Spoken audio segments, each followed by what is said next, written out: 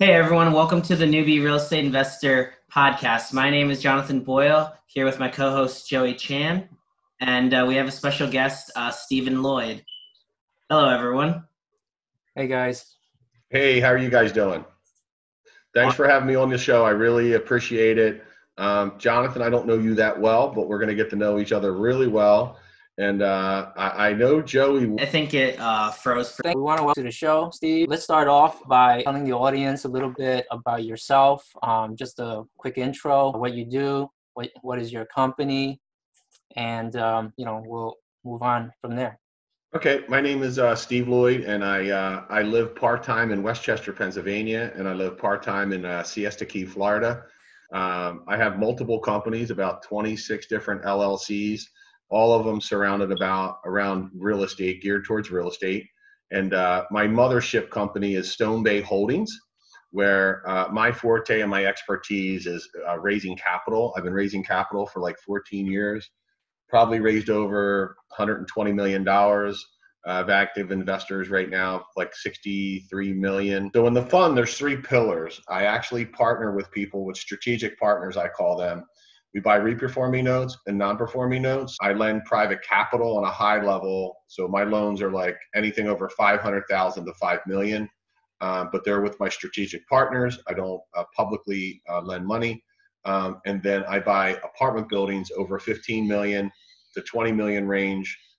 In mobile home parks, I buy in the $5 to $9 million range. My partner is Kerry Fakes. We've been partners for about 8 years now, and she's my rock.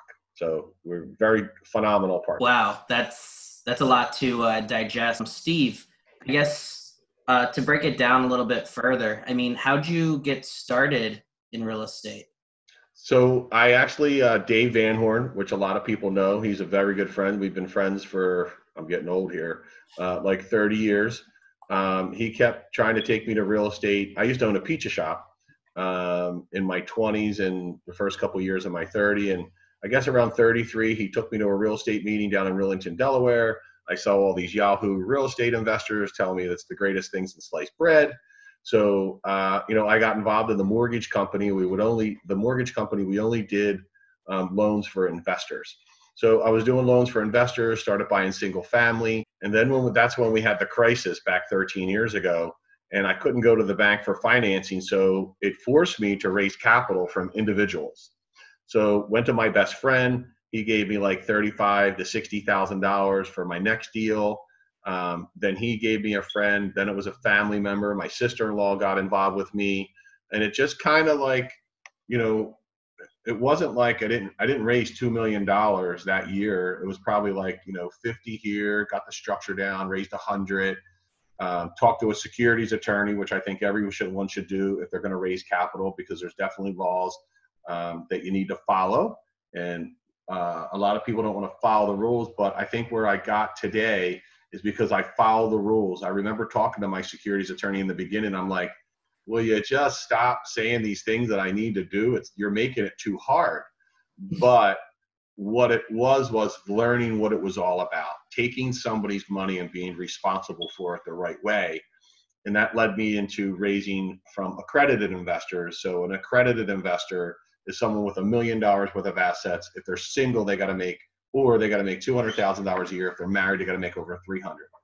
And it was a big decision then, because I could have went the unaccredited route, but I decided to go the accredited route because I felt that was the best move I made back then. And then I went to Temple University, and all I did was teach people how to be the bank, exactly like a Bank of America would give you a loan on a rehab or a rental property or one of your local banks. I just took a person and treated that person like the bank. There's a book called The Banker's Code, and it was written by George Anton. And I think not only for the person that's raising the capital needs to understand that book, but that book was my marketing arm to get investors to understand what I needed to do for them, where they could lend me money at 60, 65% loan to value. But just like a commercial bank would do, I'd give them all the tools for the security, the note, the mortgage, assignment of rents, personal guarantees. And some people question me, like, why would you give them personal guarantees? I'm like, well, your project's going to make it. If it doesn't make it, it's your responsibility to make sure that investor gets paid back. And even like questioning it, because if you go to someone that's lent money before and you tell them you're only going to get a certain amount of paperwork, they're going to question that. But people have to remember, when you start raising money and you take care of individuals, they actually become your marketing arm.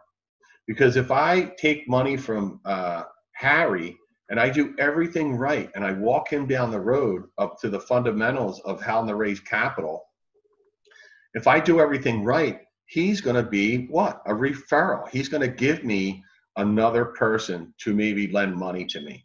So I went on to Temple, built about a $14 million portfolio there. You know, I have that today. Yeah, I had about 180 students that rented from me, but the past 2 years I've been selling Temple.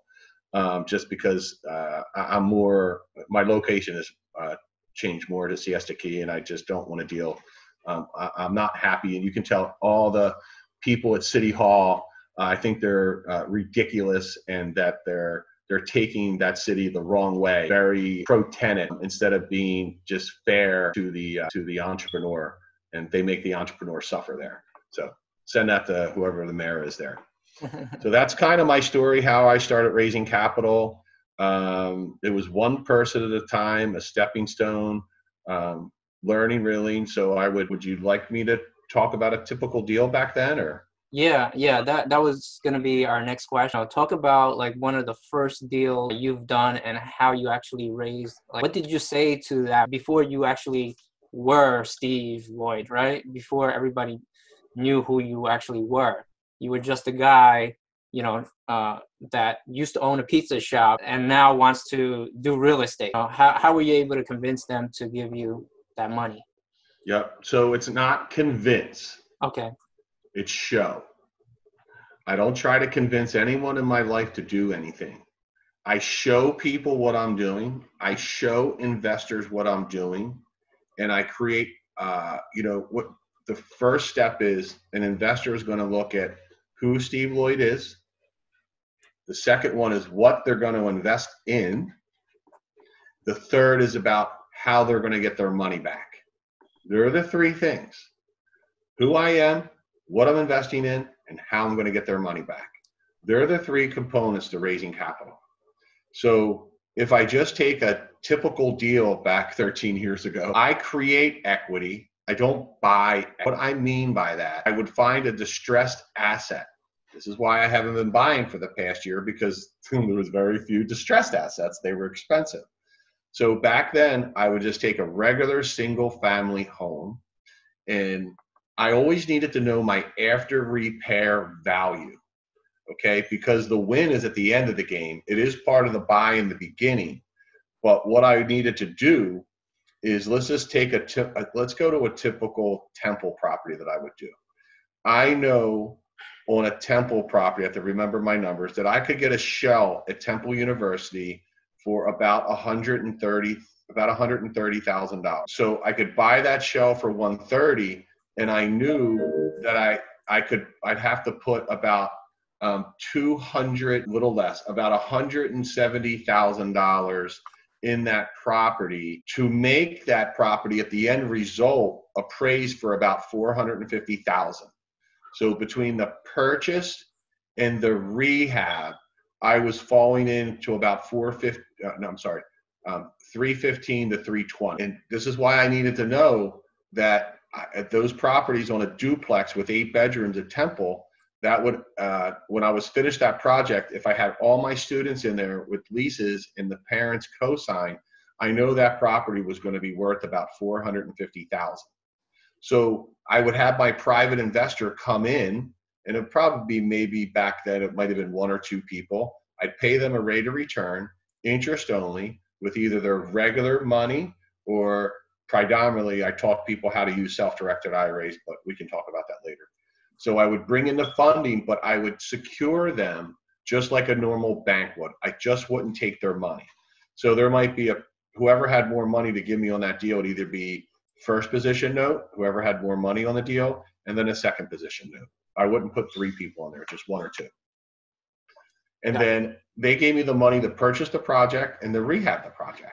So at the end of the day, with the interest, it usually went up to about what I was into the property for was about 338 to 342,000.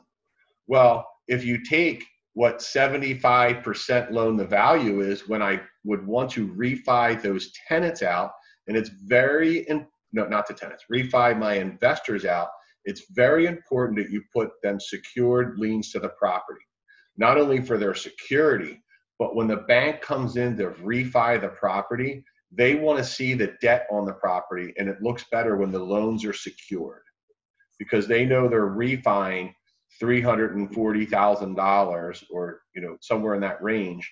So I would get the house appraised. It was Conestoga Bank that I was using back then, and they're gone now. They've been bought out by other banks. So they merged. So the appraisal would come in at 450. Well, what's 75? I still remember what's 75% loan to value. I can tell you it's 338.5. Am I close? Yes. So now I had my 337.5. Sorry. Right? Yeah. 337.5. Okay, I was off by 1,000. Don't ever call me out again. So we were within $1,000. I'm only kidding with you, brother. So 337.5. But did you see what I did? I owed my investors 337.5. The bank would give me 75% loan to value on the appraised value, which was $450,000. So they would give me a loan for 337.5. And then I'm in a deal with no money out of my pocket. And after I did my first one, what creates wealth? Wealth is created by duplication. And all I did was go to the next project, and I did it. I went to the next project, and as I grew, my new investors that I was using on my first 2 or 3 projects, I would go, hey, did I do everything I said I was going to do? Is there anything that you would like me to do better? And every once in a while said, well, you had my money for 6 months. I got it back. I really want you to have my money for a longer time. So sometimes I would pay them back in 6 months. This sounds but I would continue to pay them interest for the next 2 months until I put them on another deal so they didn't have any a lull between getting paid again. So, you have to make your investor happy, and to create a win-win. Look, they had the money for me, but some of them still wanted to continue to be paid. So look, even if that cost me $3,000, I kind of just factored that into the next deal where I had to make that up.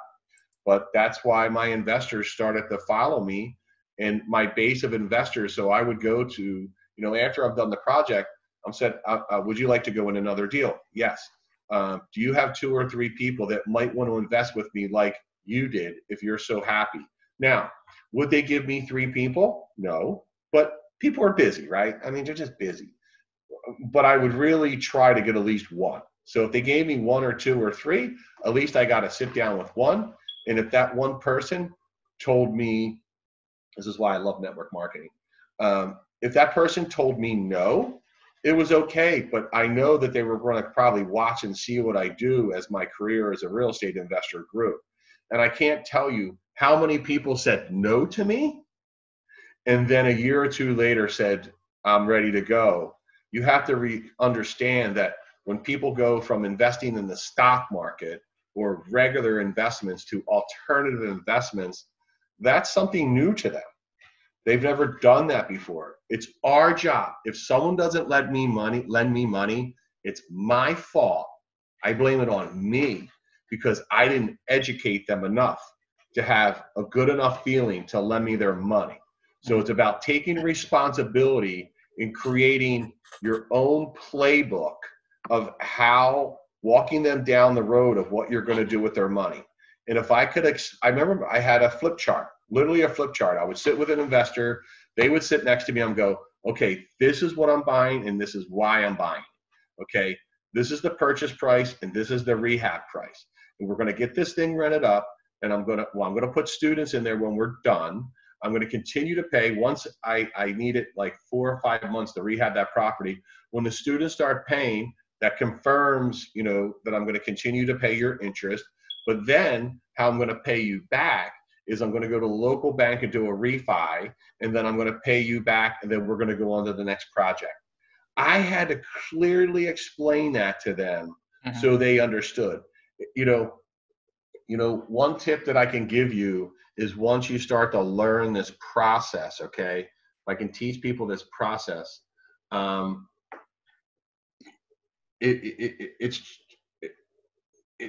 it's your job to master it before you take somebody's money, because it's so important. Look where I am today. It took me from my first investor of $40,000 to well over 100 million. So over the next, you know, I called every single investor I have over the past 3 months, and hey, how you doing? I raised about, I didn't ask one person for money. It wasn't about that. But I was offered to me almost $4 million for 4 to 6 months from now, because they want to go into a discounted market, right? They're like, we know the distressed assets are coming, and they want to be part of it. So it's that makes me feel good when people want to be doing what I'm doing. And, you know, back then I used to give them a statement every month. I would pay every single month. So some people pay quarterly or at the end of the deal. I don't. And do you want to know why? I'm actually very curious about that. You play on a high level. So if someone gives me money, they get a statement at the end of the month telling me how much they gave me. And then on the right side is how much I'm paying them a month. Because as those months add up, they can see exactly how much they made with me, right? So if I give them $2,000 a month, 8 months later, they can see, I highlighted in red that they made $18,000. That's a key to pay people every single month, because if a person comes into me for the first time and I don't pay them to the end of the project 6 or 8 months later, they didn't get any money. They're not going to give me more money if I never paid them, right? But if I pay them the first month, the second month, the third month, the fourth month, the fifth month, I might not have another deal. And then, you know what? Steve's paid me 5 months in a row. How's this deal going, Steve? It's going great. All right, well, I got another extra 100 grand before that deal's even done. So I think it's very important for you to factor in your numbers when you purchase your rehab and your cost of capital paying on a monthly basis. People love to get paid, right? They want that check. And we went to an ACH system to pay. Well, we have a whole software program now, but back then it was something that I thought that we should do. And, you know, we gave them a statement at the other month, but there's the number one thing you need to do. Number one, pay people on time. When people wake up on the first of the month, they should be able to go to their bank account, bring up their bank account, and see a deposit from the 31st of the previous month. So we hit all our ACHs not too early. You don't want to pay them 7 days early, because then they'll always expect it. But we hit that ACH on like the 29th. It gets in there the next day on the 30th. But when they wake up on January 1st, the money's in the account. And I'm telling you, you can never be late. And I'll explain why. So remember, they're my marketing arm, right? So if we'll use Harry. If Harry is my investor and he's getting paid and I miss a payment, or not only miss a payment, I pay him on January 10th, and then he's running referral, right? He's my marketing arm. He's talking to Bill. Hey, has Steve Lloyd ever been late? One time. You're done. Has Steve Lloyd ever been late? Nope. When I wake up on the 1st, my payment's in there. He's never been late. I can't believe. Look, I have investors out there that I've lent money to, guys that I know, and they pay me late, right? I get my check on the 12th and the 10th, and I call them up. I'm like, what are you guys doing? I gave you money. We have basically a contract. We have a note and a mortgage that you're paying me on the 1st. It doesn't say in there, pay me on the 7th, pay me on the 1st. I expect my money on the 1st. Maybe whenever you feel like it. Is there questions on what I was just talking about? No, not specifically, but what I like to do is actually if you can elaborate a little bit about the presentation. So whenever you do a presentation to the investor, is it more of a formal presentation, or is it a little bit more informal, where you're kind of like in shorts and jeans and, things like that, and t-shirt, and jeans? Or is it like suit and tie type of deal? Let me ask you a question, Joey. Yeah. Mm-hmm. Have you ever seen me in a suit and tie? I have not. Okay. So I'm sitting here now in flip-flop shorts and a t-shirt. And I think if you put on a suit and tie, you're done. Because most of these investors, they don't want to feel the corporate world. Yeah. What I want to tell you to do is be who you are. Don't be anything different. If you wear construction clothes, whatever you wear on a daily basis, go meet that person with what you wear every day. Don't be somebody that you're not. This is crazy. So Stone Bay I own like $150 million worth of assets today. Okay. If we go back, we just went into an office 3 years ago. So I would bring investors. My office was run out of my basement. So I would literally sit in my living room. People would walk in and we would sit in my living room and do it. I'd be in a pair of shorts, probably sneakers on. Yeah, I might have had a collar shirt on or something. Don't look like a complete slob. But I can't tell you how much money I raised just in my normal home setting. Make people feel comfortable. You want to drink a water, and I would spend time with them. You got to remember, you're asking for something. But for me, today it's a little different. So today is more like an interview. I'm not chasing money, or I'm not begging for money. Today I actually interview the investor, right? Or even I'd say after the first year, it turned into more like I'm interviewing them. They're interviewing you. But I don't want to bring in the wrong investor that we don't meet eye to eye. I want to ask the investor, what are your goals are? What kind of return do you want? Well, I want a 14% return. Well, I'm sorry, my company doesn't operate that way. I can't make any money with a 14% return. I'm just not your guy. I can't tell you how many investors that I turn around. We pay out an 8% preferred return today. If they want 11 or 12, I'm not your guy. But Joe, the investor who I'm kind of interviewing today, do you want to use IRA money? Do you want to do regular money? Do you have a line of credit on your house where I would always pay 2% more, because if they were using their line of credit, they might be paying 3.5% or 4% interest, and then I might pay them 10 or 11, so they could still make a spread on the money's bank. So it was kind of seeing what they wanted to do, what their timeline was. Was it regular money? Was it IRA money? And if they didn't know how to use IRA money, then I would give them a pamphlet on CamaPlan. That's who I have, like 200 people there. So back then, I would give them a pamphlet on CamaPlan. I would say, go to camaplan.com and look at their website. This is a self-directed IRA company that will not make decisions for you on where to invest your money, but they're more like a custodian for you. They're a means to get out your investments for a consistent return. That's incredible. Elaborating on, like when you got started with investors, how did you speak to them to give them more of a debt rather than an equity? And did you, or what did you do at the beginning? Because I know a lot of people that I've spoken to, they typically are looking to be an equity partner or something to that extent. It's all the what you tell somebody how your company's set up. So that's a good question, because not many people ask me, but that really means a lot to me. So Steve Lloyd, I don't know how to word this in the right way. I just chose to pay a rate of return. If somebody wanted equity, they just weren't an investor for me.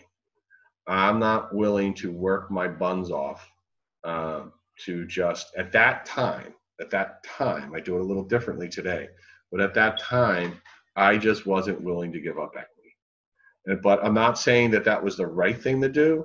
I just wanted an investor that wanted a rate of return, because when you kind of think about it, they are your partner. It's really not the true definition of equity, but you guys flip, right? Mm-hmm. When you do a flip, okay, this is what I would explain to the investor and see if this makes sense to you. when you do a flip and you bring an investor in and pay them a rate of return, do they have any chance of downside? No. Like you? No. No, because they're getting paid a rate of return. Now, be honest with me, how many flips that you've done, and if you really look at the statistics of your final numbers, if you say, Joey goes and does a flip and he thinks that he's going to make 40 grand, and he doesn't make 40 grand, but the investor got 15,000 in interest, and then at the end of the day, you ended up making 30 grand, they ended up making 15,000, right? Mm-hmm. Well, that's a pretty good return on your money, where I would tell the investor, you're guaranteed this interest, but you're not guaranteed a profit at the end, and I can't tell you what that profit was going to be. So for them, they go, you know what? I'll take the interest because I want to know what the investor gets to know what they're going to make at the end of the deal at 9 months if they're just an investor in a rate of return. Yeah. You can't really tell them what they're going to make at the end of a joint venture, right? They could make 20 grand, 5 grand, 8 grand. That deal that you thought you were going to make 40, you only make 20. Then they might be 25% partner. They only get 7. But when I started Stone Bay and started the fund, now, do you want me to stay back in the 12 years ago? Yeah. That's where, when I started, because you have newbies on here, when I personally when I lend money, I don't take equity. Very rarely. Sometimes I do. Things are different today.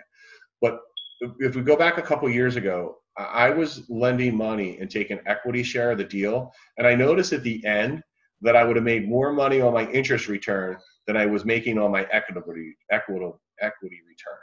So it's very different for me now. Now I'm dealing with millions of dollars, so the structures are a little different on different opportunities. But, when I'm lending my personal money, very rarely when I'm funding rehabbers that I'm asking for equity. Because I know when I'm charging, look, I'm not cheap. I'm 4 points and 12. And everyone tells me I can't get 4 and 12, but I get it all day long. Because not only, it's like Shark Tank, right? Not only are they getting my money, they're getting my expertise. They got someone to call 7 days a week, 24 hours a day to ask them questions about their project, how they should structure their company. I can't tell you how many people that I help them with their accounting, because Kerry is an expert in accounting, get all my knowledge over 14 years. And what I notice with the common flipper, investor, real estate holder, they don't understand accounting. They don't understand accounting. And Kerry actually puts policies and procedures and get them to understand how the accounting works. Getting a little off topic, I'm sorry. No, but it's not the deal. You can have the greatest slice of pizza. You can have the greatest taco restaurant. You can have the greatest cell phone business. It is all about the management of money. It's how the guys that succeed in this business manage money well. Can you guys hear me? Absolutely, yeah. Okay. It's about, I used to have a pizza shop. I had an amazing pizza, but if I had sales, employees, and tax distributions and sales tax, if I didn't manage that money, my pizza shop would have went out of business. And that's why you see that most small businesses open up. It's not because they don't have a good product. It's because they can't manage money. That's very true. Phew, I'm getting all pumped up, man. Let's do this. What else we got? No, I'm definitely learning a lot. It's same here. Ridiculous. This is one. I think this is one of the best podcasts we have. Yeah, by far. Well, I'm your first one, right? No. This is gonna be what, episode like 26 or 7, something like that. I think like 28 or 29. Yeah. I'm a little offended that I dropped all the way down to 28 or 29, but it's okay. Well, I mean, in my defense, I really didn't know you. Right. I'm gonna talk to Joey here. Well, now you know me. Now we're friends. Now you can call me whenever you want. Borrowing money, or should we move on to now what you do? Because I know you do things with like Airbnb and whatnot as well. Do you want to talk about the state of the market and what I'm thinking for the next year? Yeah, definitely. Okay. Should investors be cashing up, right? Sort of like saving up, or start to kind of, raise capital for this next 6-month push, where all these good deals are coming, like you indicated. earlier. Yeah. So kind of what I'm doing is people going, what are you doing, Steve Lloyd? And I'm going, really nothing. I'm sitting, waiting, watching, because I think the risk factor is just too much to go into the market right now. To me, I don't want to scare anybody, but I believe this is worse of what's going on than 13 years ago. I think there's going to be a massive, unfortunately, there's going to be a massive buying opportunity 6 to 9 months from now, and I think it's going to last for a year or two. We needed a correction. This is not how I wanted a correction to happen, but if you think about what happened 13 years ago, people were going to the movies, they were going to the malls, they were getting on airplanes. Today, people aren't going to the movies, they're not going to the malls. Unfortunately, what you're watching on I believe in the stock market is just a fallacy. It's not our world. Mm-hmm. That's the corporate world that's going on. That's where a Fed's pumping a tremendous amount of money into these companies. They're buying, they're flooding the airlines, all these industries with money so they can stay on top. We're just small little entrepreneurs in the big picture of things. So, when I sit here, I'm living in Siesta Key right now. When I walk down the street at night, I see 3,000 vacant rentals. I see construction projects that are halfway built that they owe that bank money and the market just dropped 20%. So when you're looking at a construction project on a house, you're probably looking at 15 to 20% margins. Is that about it on the sale out? Yeah. So if they have a loan that they bought at the top, if they have a piece of property that if they bought that at the top of the market and construction prices, the material prices are up, and then they owe the bank money on a construction loan, and by the time they get it sold, or by the time they put it up for sale and the market's down 20%, well, that guy has two choices, right? He has to walk away from that loan, or he has to finish the project and probably lose money and not make a dime for a year's worth of effort. When I look at Las Vegas, if you just put this into perspective, I think Las Vegas is a good place to look. There's an entire city that's shut down, that's a service-based city. I think it's going to be decimated. I can't even tell you how bad it is there. I have an investor there. He says, Steve, it's a city that's a ghost town. So we think Philadelphia or New York's quiet. Just to think about where a whole city is based off of. There's not financial advisors there. Yeah, there's a couple, right? But Philadelphia's got the exchange. They got, there's tons of advisors there. But in Las Vegas, it's geared towards casinos. So I am not the person right now people are looking at the stock market and saying, okay, this is going to be okay. I think they're looking at the wrong places to see if this is okay. This is going to be bad. So Steve Lloyd, I am sitting tight. I'm looking. I am talking about people. I'm talking about raising capital. I'm talking about, where I was a month ago to maybe changing my strategy of what I'm going to invest in 6 months from now. Is it going to be a single family flip? Is it going to be that I sell? Is it going to be more notes, non-performing notes or re-performing notes, right? Is it going to be a commercial property? I'm not really sure what's going to be the winner yet. I gotta let the fallout happen, and then when I determine what I'm going to do. I'm on Siesta Key. I have 7 units here that I do vacation rentals.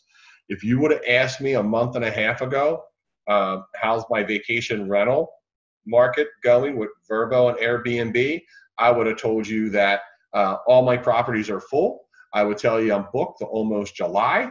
I'm telling you it's one of the greatest things I ever did.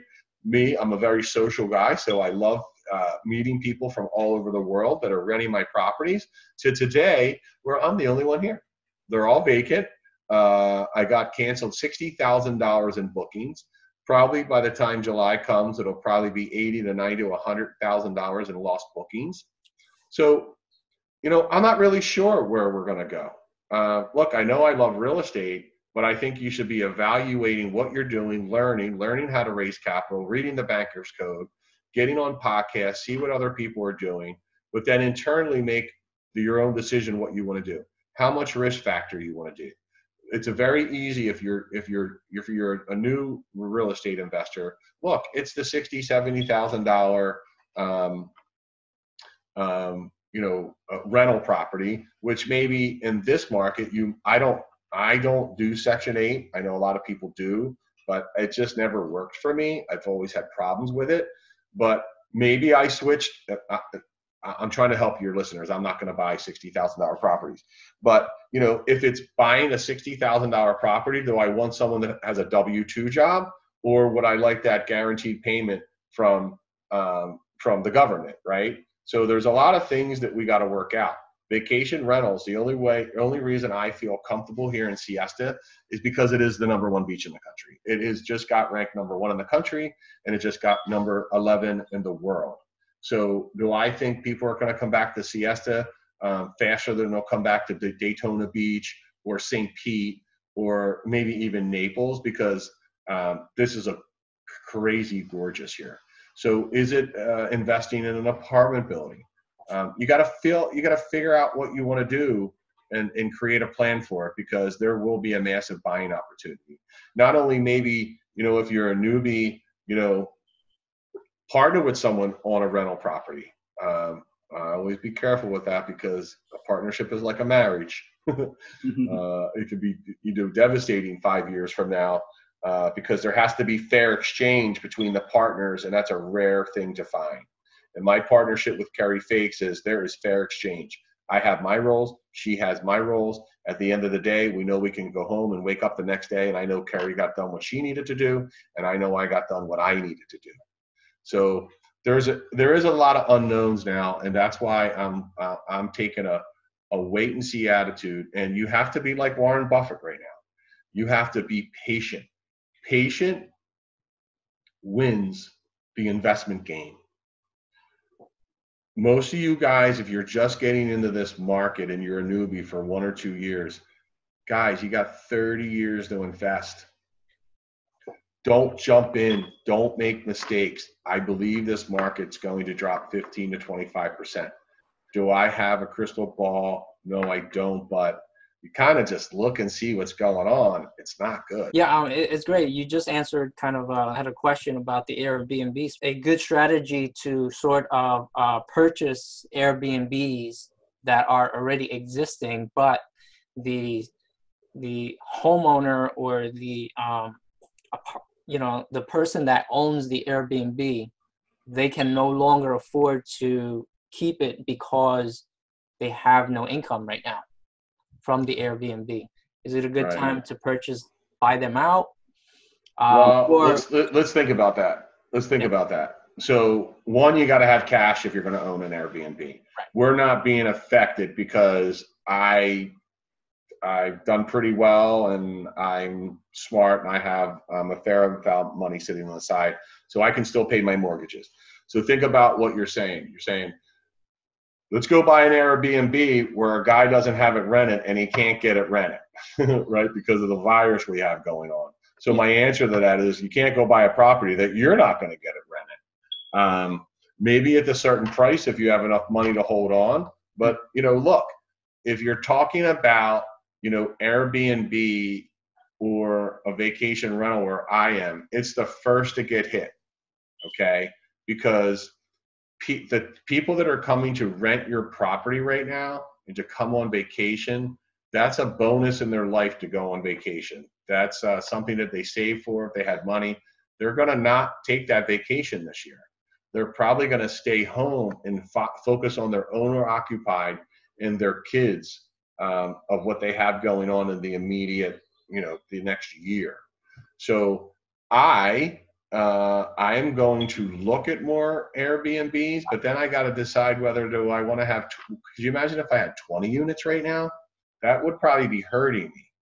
So now I got to 7, and if you would have asked me 2 months ago, I'm going to own 50, I'm taking over Siesta Key Drive. Or I own a block in Philly, and this is going so well that I want to own 10 more on the block. Well, guess what?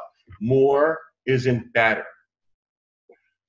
Sometimes, like what I'm telling some people to do is maybe you don't need more. Concentrate on more what you own and what you have now, and maybe taking that extra money and paying down on that mortgage rather than going to another property. So maybe I can explain this a little bit better. So if you got 5 properties instead of going buying another one or two and thinking you need to take over the world with real estate, maybe concentrate on that 5 and maybe just pay them down quicker. Could be an option, right? This is all about the options that we're going through. Yeah. So if you have an Airbnb in the city, who is going to go and rent that right now when someone just left that Airbnb home? They're nervous. I just wouldn't focus on that market right now. I just don't think it's a good idea unless you're stacked with cash and you believe that, look, it's going to, where are we going to be in 6 months? I don't have that answer. I'm just back to watching. That's great. Got it. So one second. I'll give you one example. I have a very good friend that is in San Diego, California. Her and I are very close, very good friends. So she bought an $800,000 building 10 months ago for strictly Airbnb and Vrbo. So I talked to her about 3 months ago, and she was completely kicking butt, man. She's like, oh my gosh, Vrbo and Airbnb, it's the greatest thing that they've ever, that they've ever come up, the greatest business in the world. I put something on the internet and people come and Airbnb and Vrbo, they take care of the whole process and I'm making money. Well, I talked to her 3 weeks ago and she's completely vacant. And Airbnb and Vrbo won't even let you rent your properties right now. And she's got she has to pay an $8,000 mortgage. Not good. But let me make this one point to the investor that's caught in a situation like that. The advice I gave her is, I asked her a question: how much equity do you have in that property before this started, right? Because we know it's going to drop. She had about $150,000, let's call it $150,000 in equity. Mm-hmm. And she wasn't really sure how she was going to continue to pay her bills. So what I said to her, as I said, why don't you look for somebody that wants to own an Airbnb in San Diego and sell off some of that $150,000 in equity? So sell that person $75,000 and maybe give them 25% of the deal. Leverage your stuff right now. If you can't if you have tenants that aren't paying and you're going to struggle 4 months from now and pay your rental property mortgages, maybe bring in an investor that wants to be part of real estate right now and give up some of that equity, which we all have these egos. I'm not giving up equity. I'm not going to do that. Well, if you can get through this moment of time, which it is a moment of time, this will get better. It will be better. I'm not going to give you a time frame because I think it's going to linger for a while. But 2 years from now, if you just took one step back and you survived through this bad time of giving up equity, well, it's going to spring you forward for the next 8 years because you survived this downturn. That's I'm thinking. Nice. That's great thinking, because some people don't think that way. Like, some people might be like a little over leveraged and have equity in some of those properties that they have, and now like you're giving kind of like an ulterior idea for people. Well, let's think about the person I was talking to. She's got $150,000 worth of equity. Her expenses are $10,000 a month. If I wrote her a check for $75,000 of her $150,000 in equity and she gives me 25%, she now has $75,000 to work for the next 8 to 9 months. Yes. It's probably going to get her out of her problem. Who cares if she gave up 25%? Who cares? It doesn't matter, because you're going to find another deal and you're still going to, have more properties down the road. Right. You're going to get through your problem and then you're going to exceed. And then you got probably maybe another business partner. This happened to me. So if you go back 10 years ago, when I was at Temple, I had a bad partner. I did a lot of really not good things. And I thought I was going under 10 years ago. And I did have equity there. So what I did is I went to somebody and I didn't want to give up my equity the first 2 or 3 months, but I was ruining my life. I was walking around my shore house when I had that house in Wildwood. And I remember the whole thing. I remember the year. It was the worst year of my life. I go, everything I worked for, I'm losing, until I came to my senses. And it kind of happened by accident because he was one of my lenders and he asked me to go to lunch to talk about more lending deals. He didn't know how much trouble I was in. And he goes, look, I just sold my company for X amount. and I have a couple $1 million. I want to fund all your deals. And I was like, well, would you like to be my partner? And he said, yes. And he wrote me a check for $900,000. Wow. And he gave me a line of credit of like $600,000. And now today, God's honest truth, I just sold 7 of those properties over the past 2 months at extremely high numbers. If they're off my plate, they're off my plate. We did really well, but I look back at that time and I just said I was an immature investor. I didn't want to give equity. I didn't put my head between my legs and hurt my ego. And now we have the greatest partnership, and he's brought me about 30 investors since then that probably makes up about $9 million. Wow.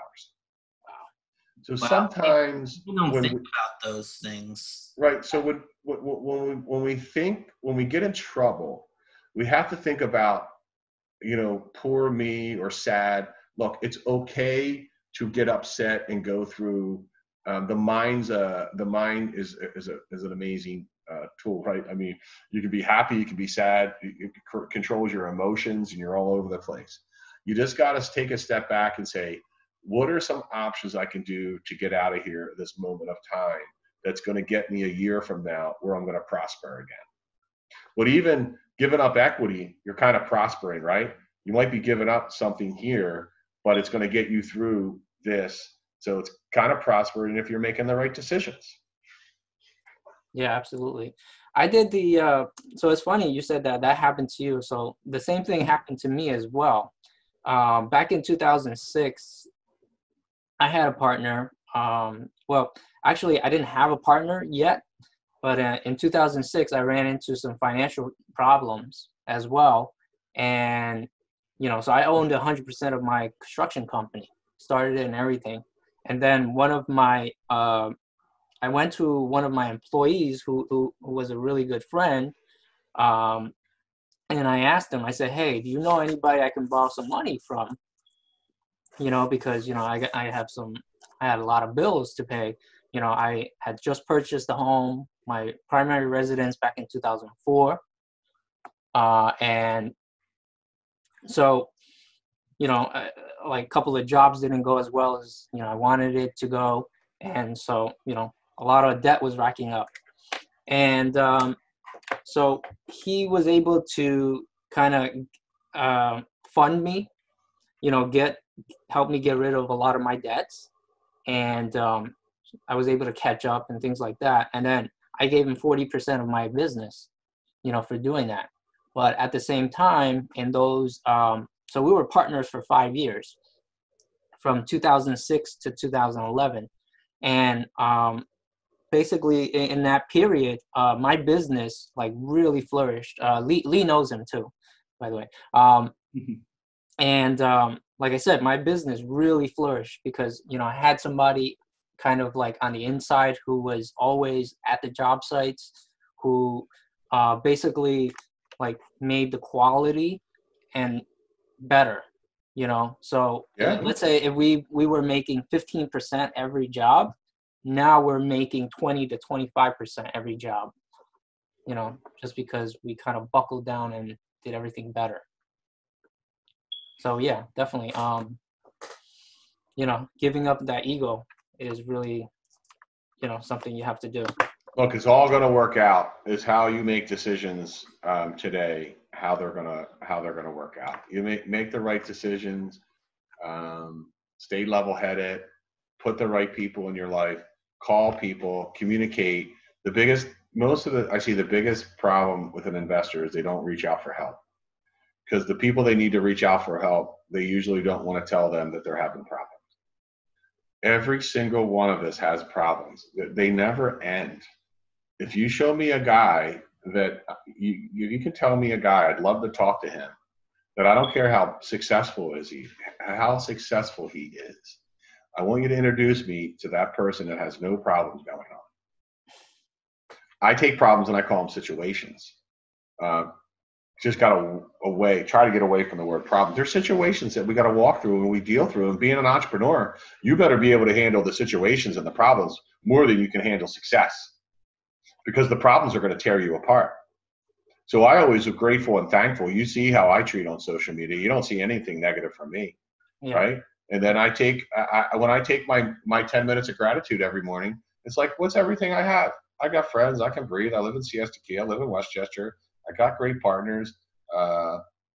It goes on and on and on. I got a really nice bike that I can take a ride, all this stuff.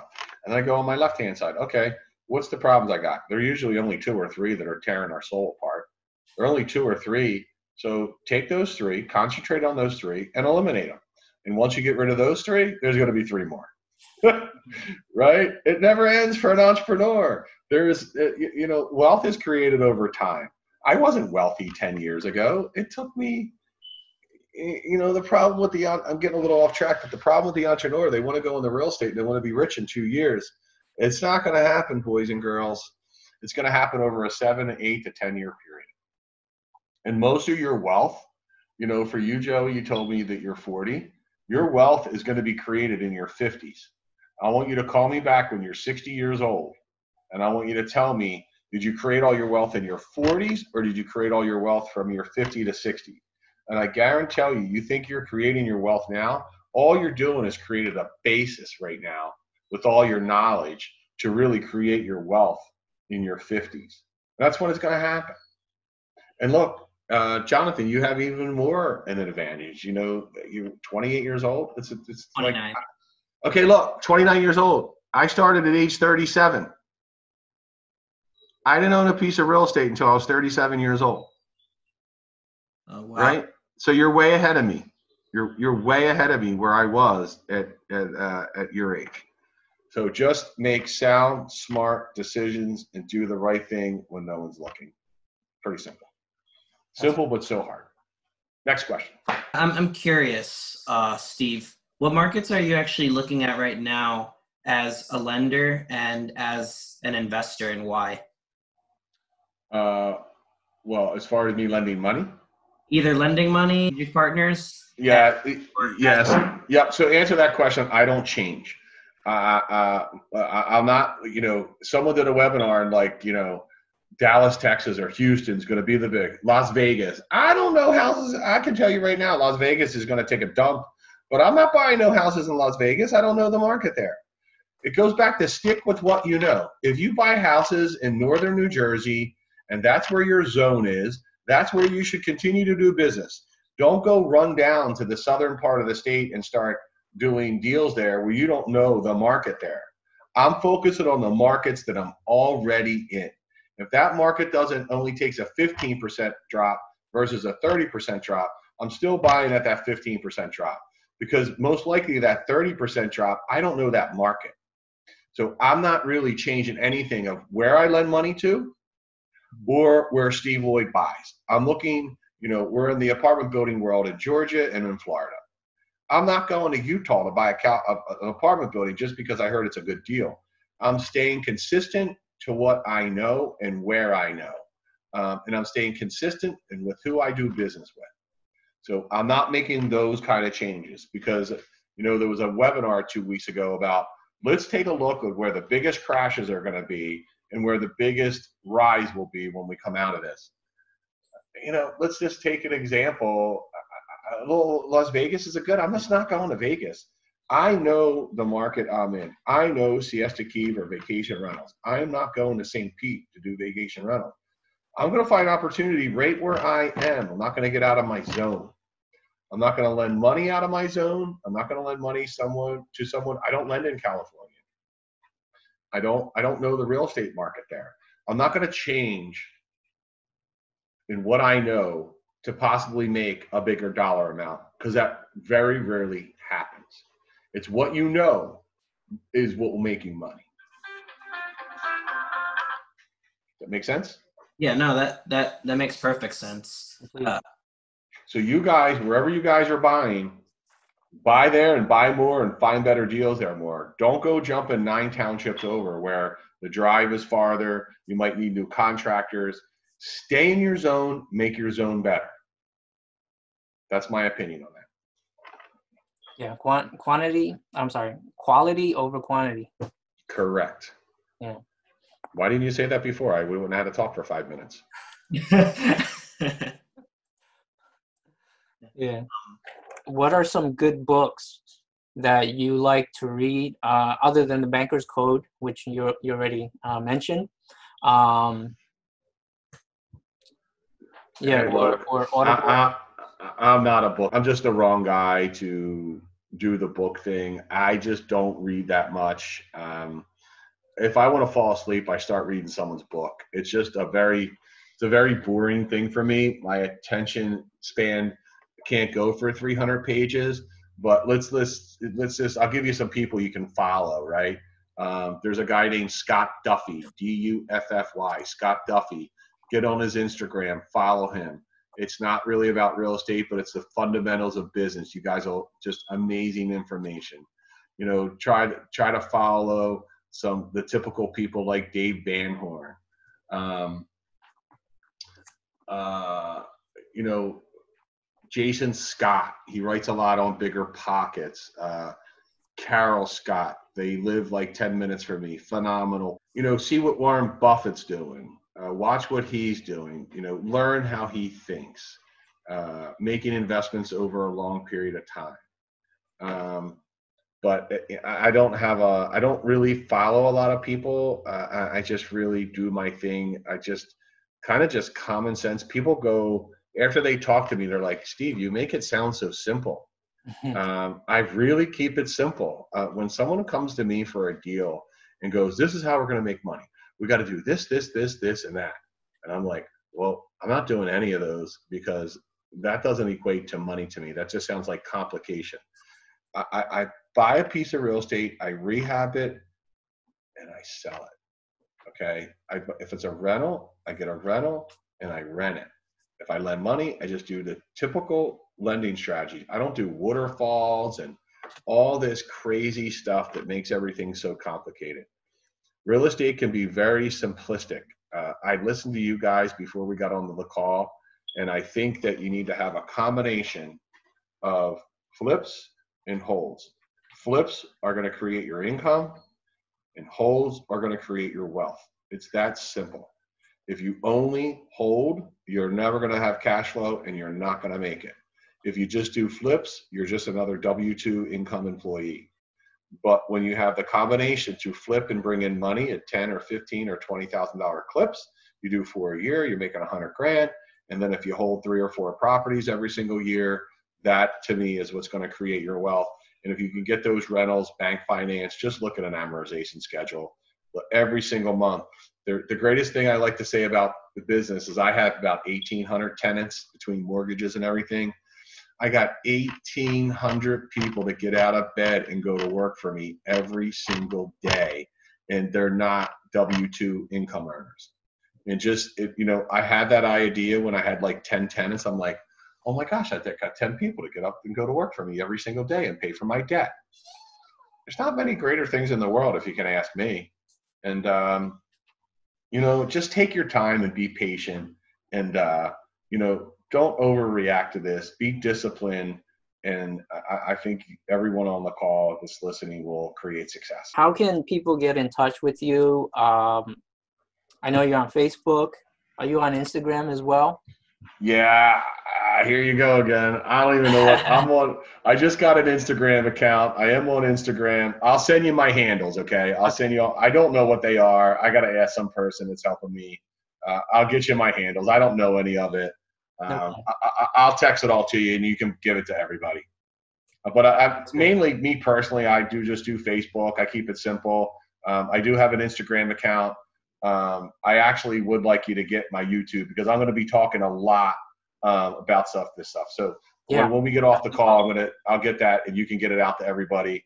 I need YouTube subscribers and Instagram. It would be a big help. And I don't want, there's a lot of guys that are selling everything out there and they're going to sell this and they're going to sell this and they're trying to lead you on their YouTube for some profit for them. I'm telling you, I'm not trying to profit. I just love helping entrepreneurs. I was born an entrepreneur. I don't know anything else. And all I really want to do is help people in good times and in bad or whenever they need me. I can tell you over the past 3 or 4 weeks, I probably talked to 50, 60, 70 entrepreneurs. I was on the phone at 11 o'clock last night till 12. back on the phone at 7 o'clock this morning with people wanting to ask my questions. And look, this is my life. This is what I do. I don't have hobbies. I don't go golfing. I don't do a lot of these things. This is what I do. I love being an entrepreneur, and we got to get through this together. For me in terms of questions. Yeah, if you guys, take a look at everything and you got more questions for me, we can jump back on tomorrow or Saturday or Sunday. Yeah, absolutely. Definitely. So, thanks for being part of the show, Steve. It really means a lot. Good. You guys are really good guys. I see it. And just be careful and make good decisions. And if you need any help, give me a call. Absolutely. Thank you. All right. Have a great day. Take care, everyone.